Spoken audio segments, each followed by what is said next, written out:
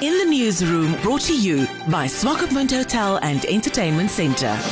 The Swapo Party has for many years been known as a party of unity and a powerful liberation movement. However, in recent years, the members of the party have been embroiled in infighting, causing harm and disunity within the party. Now with the party elective congress happening this weekend, the party is even more divided, especially with the vice presidency position at stake. Veteran journalist Ntinda responded to a question of In the Newsroom of what does he think can be done to unite the Swapo Party to its glory days. The problems that started shortly before the 2017 Congress are still there. It is very, very, very difficult to bring back that unity that existed before the 2017 Congress. The biggest elephant in the room is slate politics. So you have people who were pushed out of the party because they could not fit in that slate. And those people were not just some idiots and fools from the street. They were people who had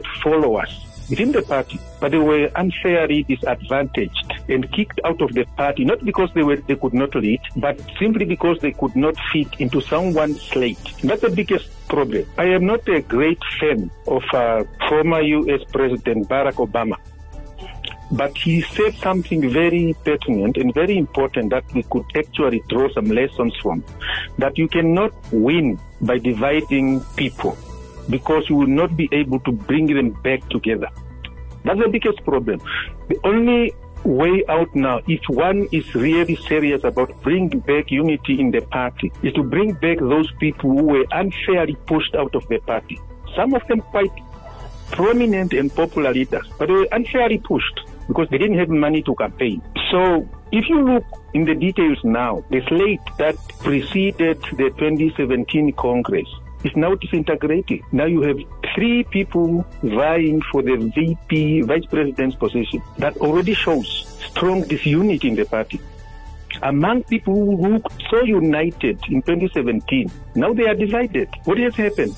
Now you have the president who started this slate politics. In 2017, he trusted Netumbo as his vice president in the party. But now, he no longer trusts her as vice president of the Swapo Party. What happened between those 5 years? We don't know. And they are not telling us. It's also a message to Netumbo. But what is it that she has done to cause that division? Okay, the president says he's not supporting anybody among these presidential candidates, vice presidential candidates. But any fool could see, any fool can see that he is behind the scenes backing Pohamba Sifeta against Netumbo, whom she supported in 2017. What happened? People need to be taken into confidence.